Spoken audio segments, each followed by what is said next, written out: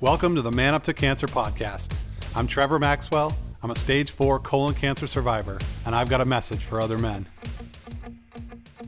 You don't have to go through this alone. What does it mean to man up to cancer? It means reaching out instead of isolating. It means having the courage to accept help along the way. To me, manning up isn't just about being tough. It's about knowing that we're stronger and smarter as a pack than we are as lone wolves.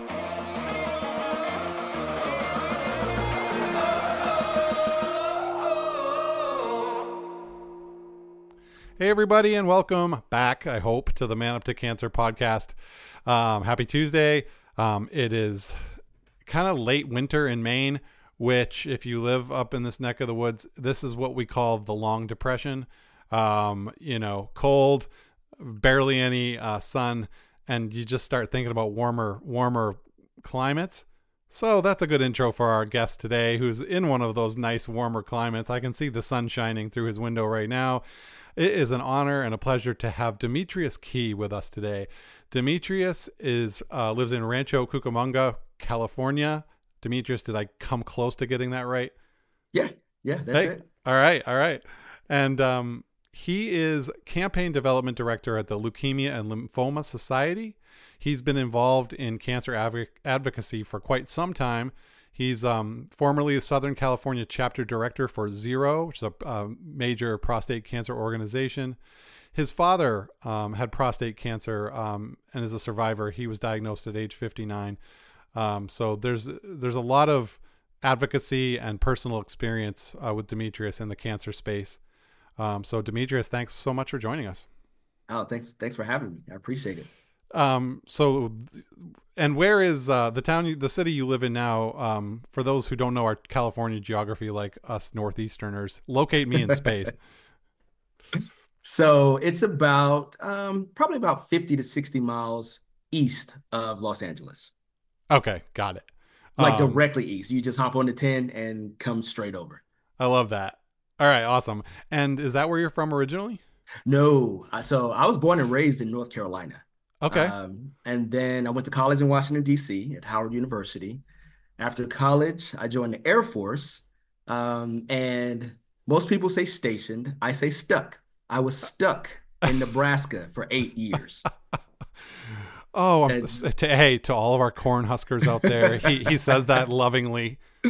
Yeah, so it was cool once I got out there, but like when I got my orders, I had no clue where Nebraska was. Yeah, no. Yeah, so I was in Nebraska from 98 to 06, and then I finally moved out to California in 06. So I've been out here a little over 17 years now. I think there's plenty of Nebraskans that I know who would say Stuck in Nebraska is actually a good title for any type of, that could be a book that you write. So what were your, what was your childhood like? Tell me a little bit about your parents and what DeMetrius was like as a kid. So, I'm the only boy, first of all, and the oldest. So, of how many? So I grew up in the house with two sisters, and then I also had two sisters from my biological father. And so in the house, it was, me and two younger sisters. I matured pretty quickly, so my parents just kind of let me do my thing.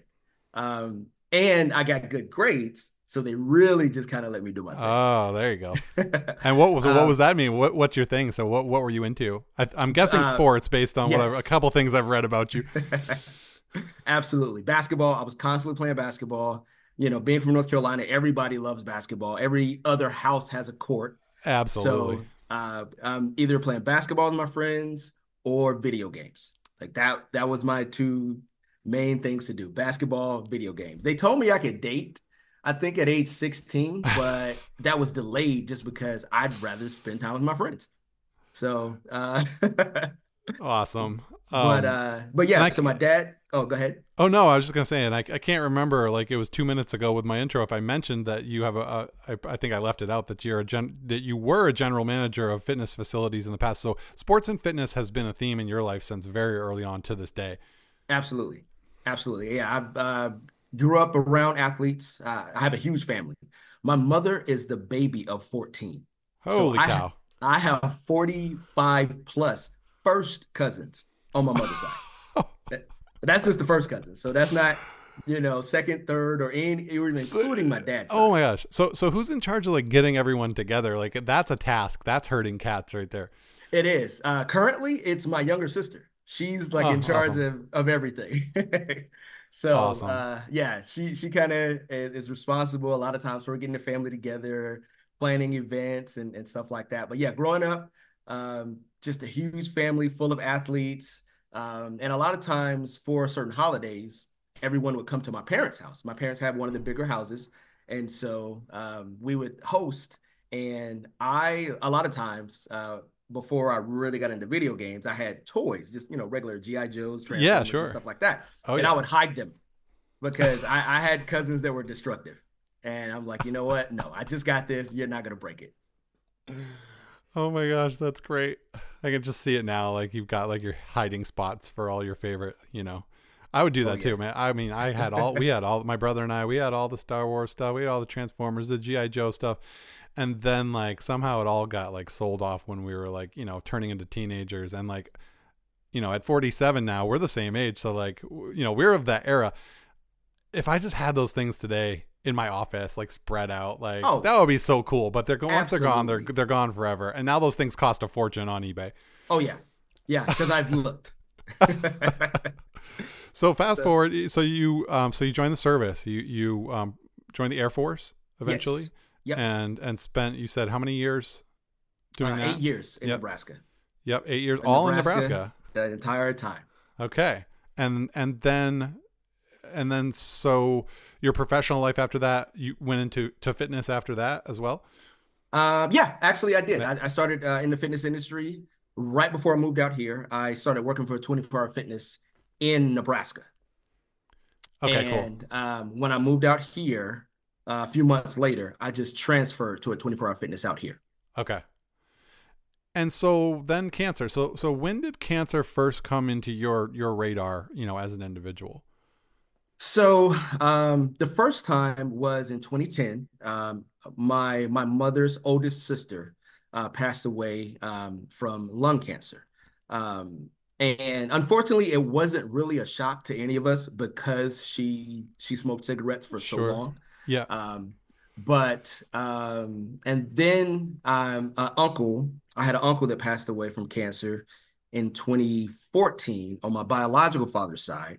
Um, and but that when my stepdad, and I have to specify because a lot of people know my story, and so I have to specify between biological father and stepdad. Gotcha. um, but my dad, most of the time, when I say my dad, most of the time I'm talking about my stepdad. Got He it. was diagnosed in 2017 at 59 years old, and it with prostate cancer, and so Yes. it threw us all off. I spent several years in the health and wellness space and had no clue what prostate cancer was. And so my entire family's in North Carolina. I'm out here. So I immediately just started researching, trying to figure out things. Fortunately, his doctors were really cool. They let my parents FaceTime uh, with me while they were in the doctor's office a Oh lot of wow. times. Yeah. And so You got so involved that's involved oh in the yeah. beginning. Yeah. Oh yeah, right from the beginning. And that's how I stumbled across Zero. When I Yeah. started looking for prostate cancer information, Zero prostate cancer was the first place that came up.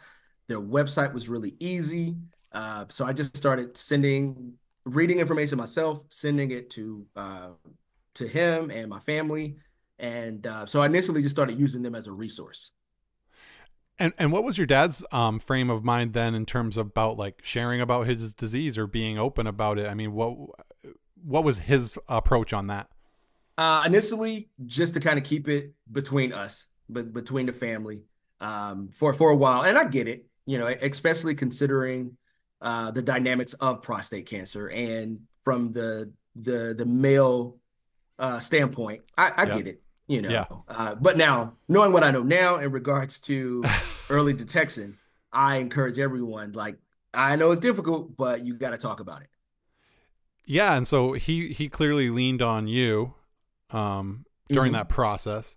Yes. And did he have a successful course of treatment? So now it's like 7 years or so, right, since he was diagnosed, and he's still with us. It is coming up on 7 years. Yes, and he's doing well. He's it was slow growing, and Awesome. so he didn't he was looking at the robotic surgery and then like a couple different procedures, but yeah, he's doing really good with it, and so when I got involved with Zero, fast forward to Yeah, a real quick story how I I kind of love got involved with them. absolutely. Um, I'm using them as a resource initially. And then my friends and I were talking about running. And I hadn't run since the military, like on as far as running on purpose. Because I played semi-pro football till I was 30, but there's no distance running. It's just sprints and all of that. Sure. And my friends told me I should start with a 5K. And I started thinking to myself, well, a lot of nonprofits have 5Ks. Let me see if this prostate cancer organization has one. And I looked and they did, and it was the following week. And I was like, Ah, no, not doing that. So it was the one in Long Beach. And so I kept looking on the website and they had one in San Diego. So I signed up for the one in San Diego, started fundraising, started training. Um, and I stopped my fundraising a little bit before because that was the same year those big hurricanes hit. I think one of them was Maria. And mm-hmm. so, like, I told everyone if they were planning to donate, just donate to the hurricane relief. Um, Oh ran the wow, yeah. 5K. Well, I signed up. They asked about a summit that they had in Washington, D.C. I was like, sure, I'll be interested to hear about it. Um, and ran the 5K, was exhausted, left immediately because I was hungry and tired. Didn't realize that I was one of the top fundraisers. They had a trophy for me and and all kind of stuff. And so they reached out to me like, hey, where did you go? And I was like, I went home. I was hungry and tired. And so they laughed and, told me, asked, where to send a trophy, but they also mentioned the summit again. And I said, yeah, I'm interested to hear more about it. And then they had their manager of government relations contact me. And they said, the summit is basically where we all go to Capitol Hill. We have specific legislative ask that we have for Congress. And is usually, constituents, patients, um, just additional advocates, family members, and things like that.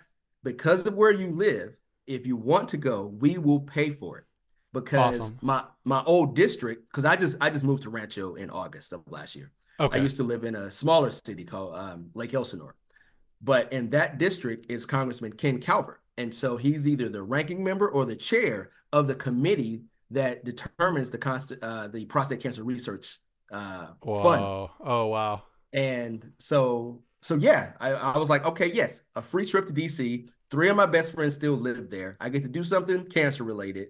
You can't beat that, Yeah. Yeah. you know.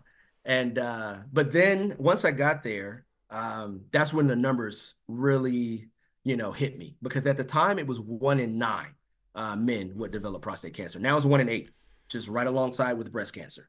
Yep. So 1 in 8 men are going to develop prostate cancer. 1 in 6 Black men will develop prostate cancers, and 1 in 5 veterans will develop prostate cancer. Wow. So, as a Black veteran with a big mouth, I knew that I needed to get more involved. And so that's when like the light switch turned on and I just became like a super advocate. It's amazing. Like, lots of people have a dad go through prostate cancer, but very few kind of get switched on like you did. It was like activated your superpowers as an advocate and you were Right. just like off and running. Um, you know, and clearly you are incredibly bright. You have a lot of charisma, like you're articulate. Like I'm sure that Zero was also looking, being like, this is the guy we need that can go to Capitol Hill with us and help, make waves. And so did you feel like, yeah, I guess like tell us a little more about like the heart and the feelings behind it. Like that, it sounds like a calling in many ways. Right. Yeah, it absolutely is. I've always known that my calling, for lack of a better word, was to help people. So everything I did, I kind of looked at it as an act of service. So even in the fitness industry, I was helping people get in shape. Yes. And like I did some sales, like some advertising sales as well, like kind of part time. And I felt that I was helping companies to reach their customers. So everything I do, I feel like is an act of service. And so yeah, with the advocacy part, I know my talents. Like I said, I have a big mouth, and I can get my point across typically pretty well. I don't have a fear of speaking to anyone, and so even when we would go to Capitol Hill, we would go in groups. Like if we were talking to a senator, it was everybody from California. But if we were talking to a congressman, it was usually a constituent of that district plus like a few others. And I was always somewhat the leader because I would kind of let everyone else speak first. I would set the agenda, let everyone speak, tell their story. Yeah. Because like I said, my dad is doing great, and so unfortunately, some people have lost loved ones, Yeah. and so like I would let them talk first, and then when I had the congressman's or congresswoman or their staffers' attention, then I would go in for the close. Like, okay, now that I have your attention, I need an additional 10 million in the Prostate Cancer Research Fund. I need 2 more million in the CDC for education and research. So I would just kind of go in and make the ask. Yeah. Um, I've had conversations, great conversations with a couple of our men of color who are part of the Man Up to Cancer movement.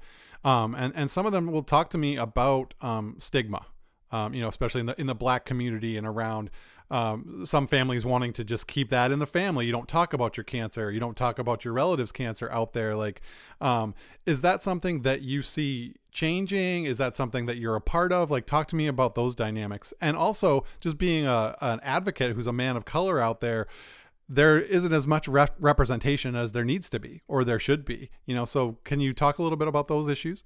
Absolutely. So I'll start with that part. As an advocate, I noticed that all the advocates were like, I was one of the only male advocates that was not a survivor. So every other advocate, that I work with, the men are survivors. It's a great point. And then all the women were there for their husbands, brothers, fathers, and all of that. And so like that struck me as weird. Like, where are the other non-cancer having guys that are affected by this disease? I've been asking that question for a while now, DeMetrius. So yeah, that's something that definitely struck me. And I kept trying to recruit more. And even now, I'm still just constantly trying to recruit more, male advocates. Yeah. But it's definitely something that's not talked about a lot in African-American families specifically. Because I don't know, we're a resilient people, but can also be a little just closed off and deal with it, and which makes it worse. Because when you're keeping it all inside, or maybe only one other person knows, like that stress that you can't really let out. And so man, goosebumps on that comment. Absolutely. Yeah, so it's rough. Trying to change that. And like, I try to get men to talk about it all the time. Like, I know it's a private issue, but it can help somebody else. It can help your sons, your grandsons, because if no one talks about it, then they don't know that they need to get tested earlier. Bingo. Yeah, exactly. I mean, it starts right there in the family. It really does. And having those conversations like, oh, your grandfather had this or your grandmother had that, like, so that people can be proactive about their health. That's what we're talking about, is like all of us needing to get proactive about our health, do the screening so that we're not reacting to, a late stage disease. But that's a great point about the families. And then just in the public sphere, you're being a role model now, right? Especially as a Black man of color, being an advocate out there, like have other men of color come and talk to you and said, thank you for speaking up and sharing and doing this work.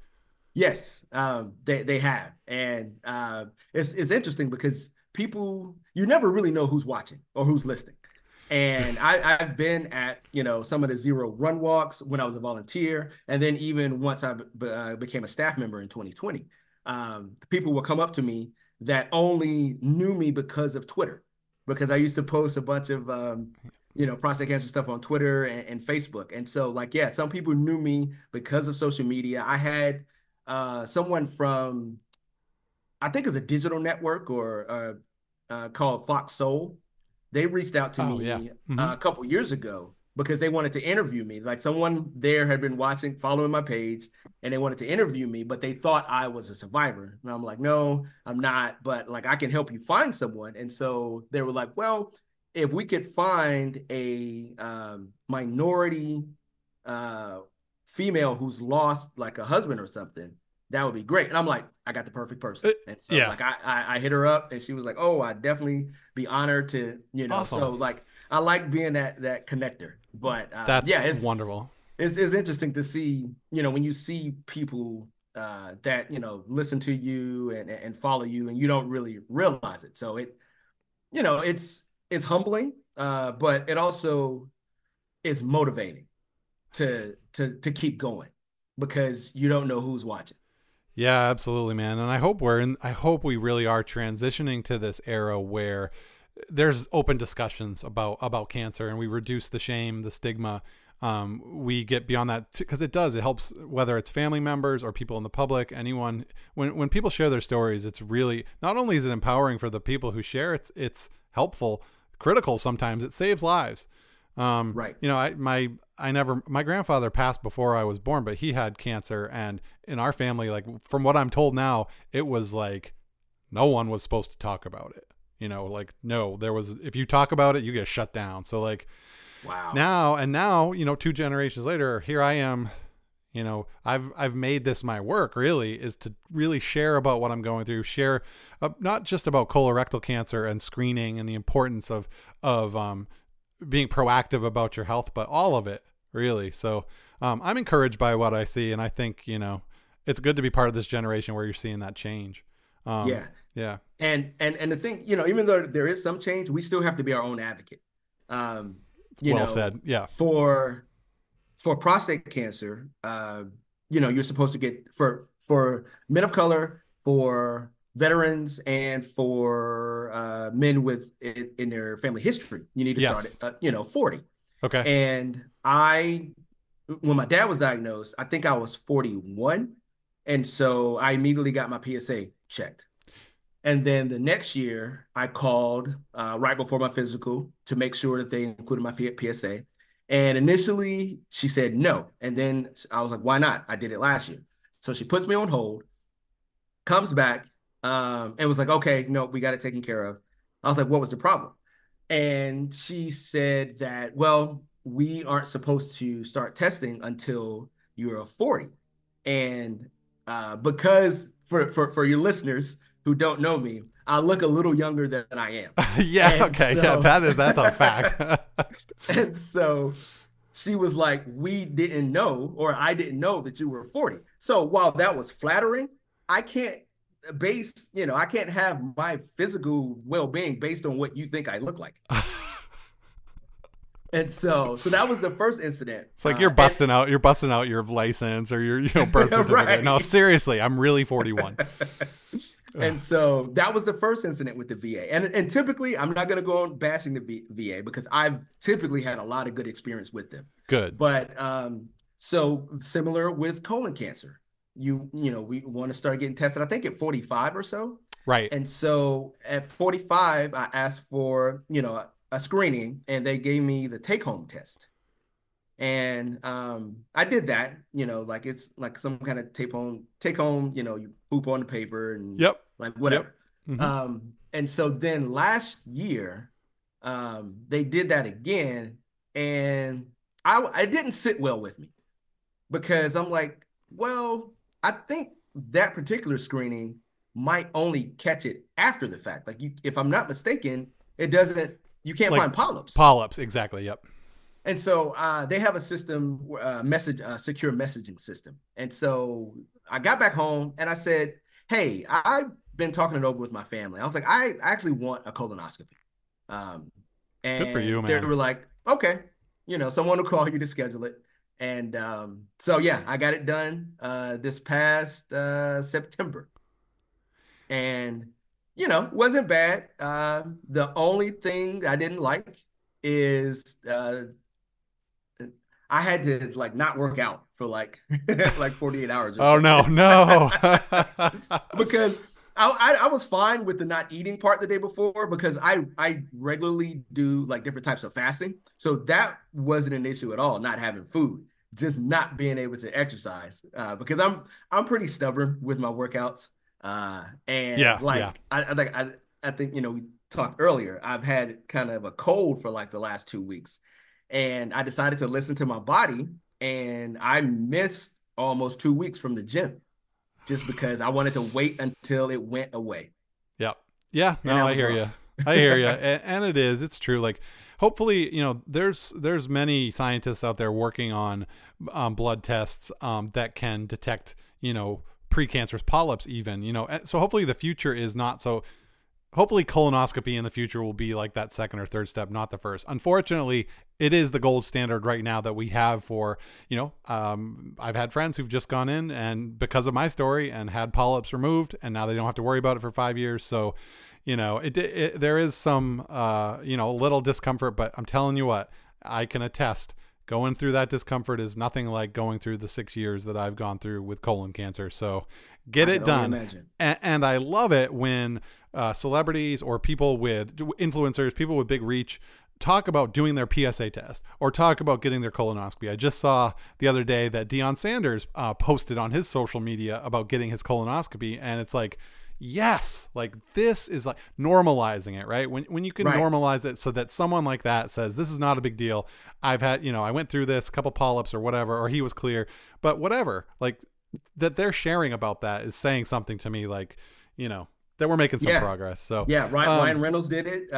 Yep. A couple years ago, and before the infamous slap, Will Smith did it and and put it on YouTube as well. Yes, that's right. I remember that. Yeah.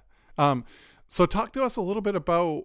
So you were very involved with Zero for quite some time. Eventually, now you've moved over to Leukemia and Lymphoma Society. Talk to us about that transition and then your interest in this new area that you're in.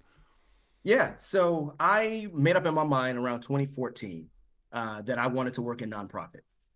I was kind of done with the fitness industry, and I'm like, I want my work to matter on a bigger scale. And so I initially applied with the American Heart Association because heart disease is really rampant on my biological father's side. Yep. He passed away at age 37 from a heart attack. And the life expectancy of the men on his side of the family is around 58. And it's all because of heart disease. So my initial thought was to work somewhere where I have a personal connection and can tell my story. Sure. And so I got really close, and then they ended up hiring someone who used to work for them before. So from a business standpoint, it made sense because there's less training. This person's already familiar with the office. Boo. But I was bummed out. Should have hired DeMetrius. And so then I just kind of kept trying, and I wasn't really getting anywhere. So I kind of put it on the back burner for a little bit. And then the opportunity just presented itself in 2020 with Zero. And so, I worked there for a couple of years and kind of felt that it was time to move on to, something different. And I initially applied with the Red Cross as well as LLS. Yeah. And interviewed, was interviewing simultaneously. And the executive director at the time told me, she said, look, of LLS, she said, everyone here thinks you would be a great asset on the team. We're just in a bit of a transition right now with how we're structuring everything. So go ahead and take the job at the Red Cross, but do not be surprised when we call you in 3 to 6 months. So I was like, okay, fair enough. fine. Yeah. Yeah. So I take the job at the Red Cross. I'm doing well until my manager leaves. And my manager was like the glue to our department. And hopefully no one from my team will hear this, but I don't like chaos. And once she left, it was nothing but chaos. Oh, yeah. Mm-hmm. And shortly after that, LLS reached out to me. It was like, hey, so are you still interested? And I'm like, yes, yes, I am. and when was that when you took the job? So I started August 28th of last year, this past year. Yes. 2023. Okay, awesome. And yeah, I mean, it worked out. It's a small world because remember I told you the manager of government relations and advocacy reached out from zero to initially get me involved. Yep, yep. He is now the director of government relations at LLS. Oh man, Matt Marks. very cool. Yeah. Very cool. So give our listeners just an overview about the work of LLS.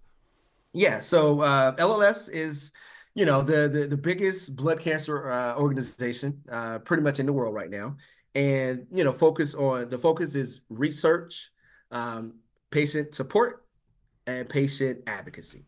And so a lot of the research that has gone on with blood cancer has helped create drugs for other cancers. And so that's one of the things that really drew me in was that it's so integral to, helping out other cancers. Yeah. And so that was the main thing that drew me in. Just because I don't have a direct connection to blood cancer. Sure. But I know that the research from LLS helps many other cancers. That's awesome. I mean, it's a great perspective, and they're lucky to have you. Thank you. Yeah, fantastic. So pretty soon, we like to. I'm going to get you on the gauntlet of random questions because nobody escapes here when they come to the Man Up to Cancer podcast. I have some would you rather questions today, but before we get there, maybe talk about looking at 2024. You seem like a pretty goal oriented person. Like, what are your priorities for this year? I guess personally and professionally. So, professionally, I'm in a program, a campaign called Visionaries of the Year and Student Visionaries of the Year. And so our Visionaries of the Year campaign is in a bit of a rebuild. So I have a goal to not only surpass last year's numbers, but to also just kind of start the foundation to be able to rebuild back to where the campaign once was. And so that's re-engaging with the community.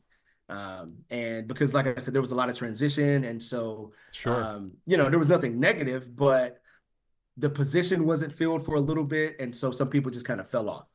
And, to get people engaged, you can't just use them for your campaign and then forget about it.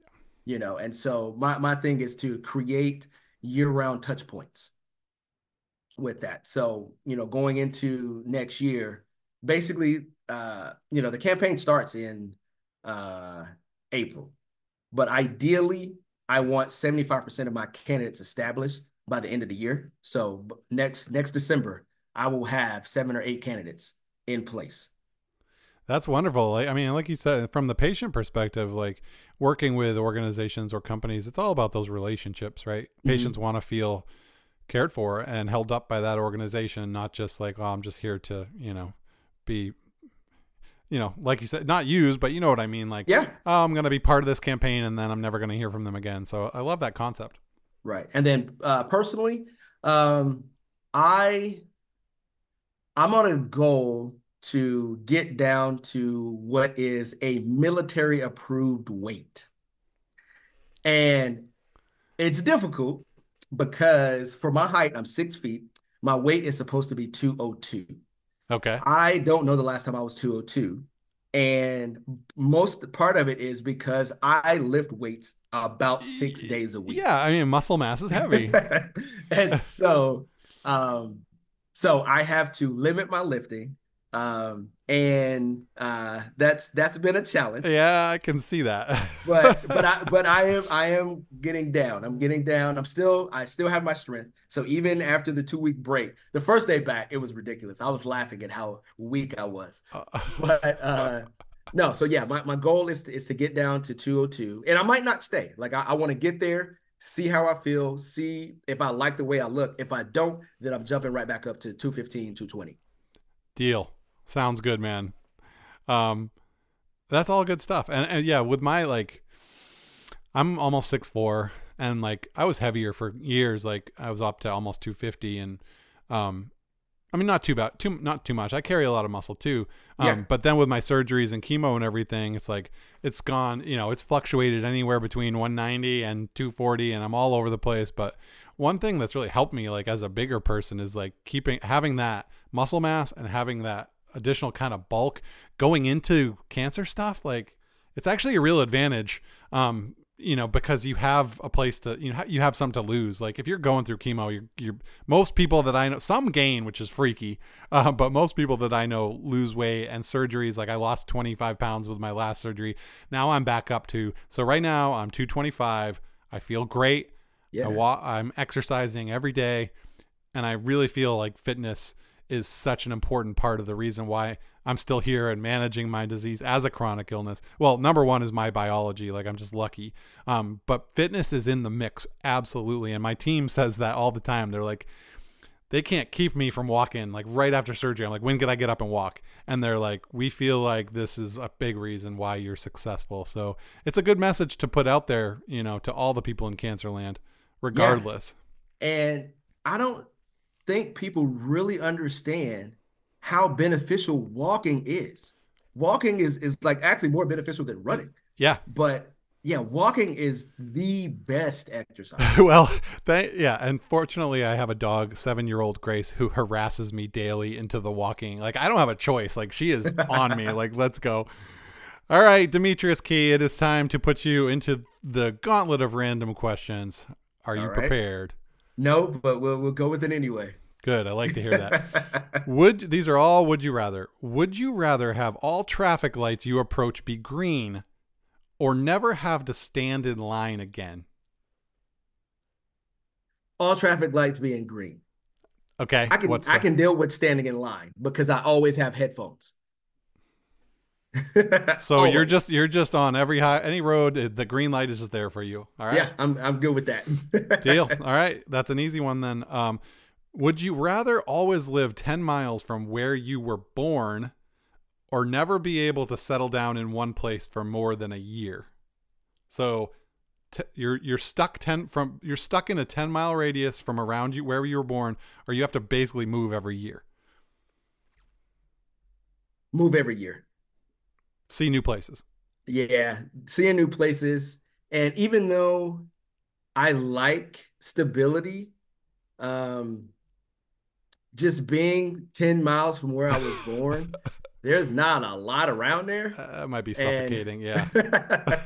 All right. So that means I see the same people all the time, hear the same stories all the time. And like, I know I tell my kids the same stories all the time. So I get on their nerves. So yeah, no, that wouldn't be good. Wonderful. I didn't even ask you that. I'm sorry. I blanked on that because we got into other stuff. But so do you have a family of your own? I do. I have 3 kids. I have a 23-year-old son, a 20-year-old daughter, and an 8-year-old son.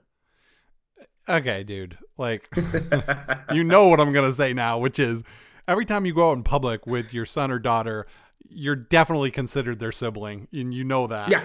Yeah. Especially with my oldest son. He looks like me. We have the same name. We're the same height. Yeah. People definitely think that we are brothers. I can't remember where we were. I can't remember where we were, but one time, like this lady was trying to figure out which one of us she wanted to hit on. She's probably right in between the two of you. Yeah. Oh, that's good stuff. Well, hey, if your kids listen to this, shout out to you. Like, your dad's awesome. Last question. Would you rather have every shirt you ever wear be sort of itchy or only be able to use 1-ply toilet paper? Ooh. This is an impossible question. I saved it for last because it's the most diabolical. I would have to say the slightly itchy shirt. I'm regular, and you gotta have that TP. Yeah, I'll go with the slight because I do meditate. I meditate twice a day, so I figure I could mentally kind of make the itch go away a little bit. Love it. So yeah, we'll go with the itchy shirts. And everyone knows that as a colorectal cancer survivor, I'm also going with the itchy shirts. Gotta have at least that 3 or 4 ply. Oh man, DeMetrius Kee, this has been wonderful to get to know you. I think we could set up another show at some point because I think you have so much to offer. There's tons of things we could talk about, but I just want to say thank you for joining us. Thank you for the work you do, making that commitment. I mean, that's a choice. And we all in the patient community appreciate what you're doing. And shout out to LLS. You guys got a good one.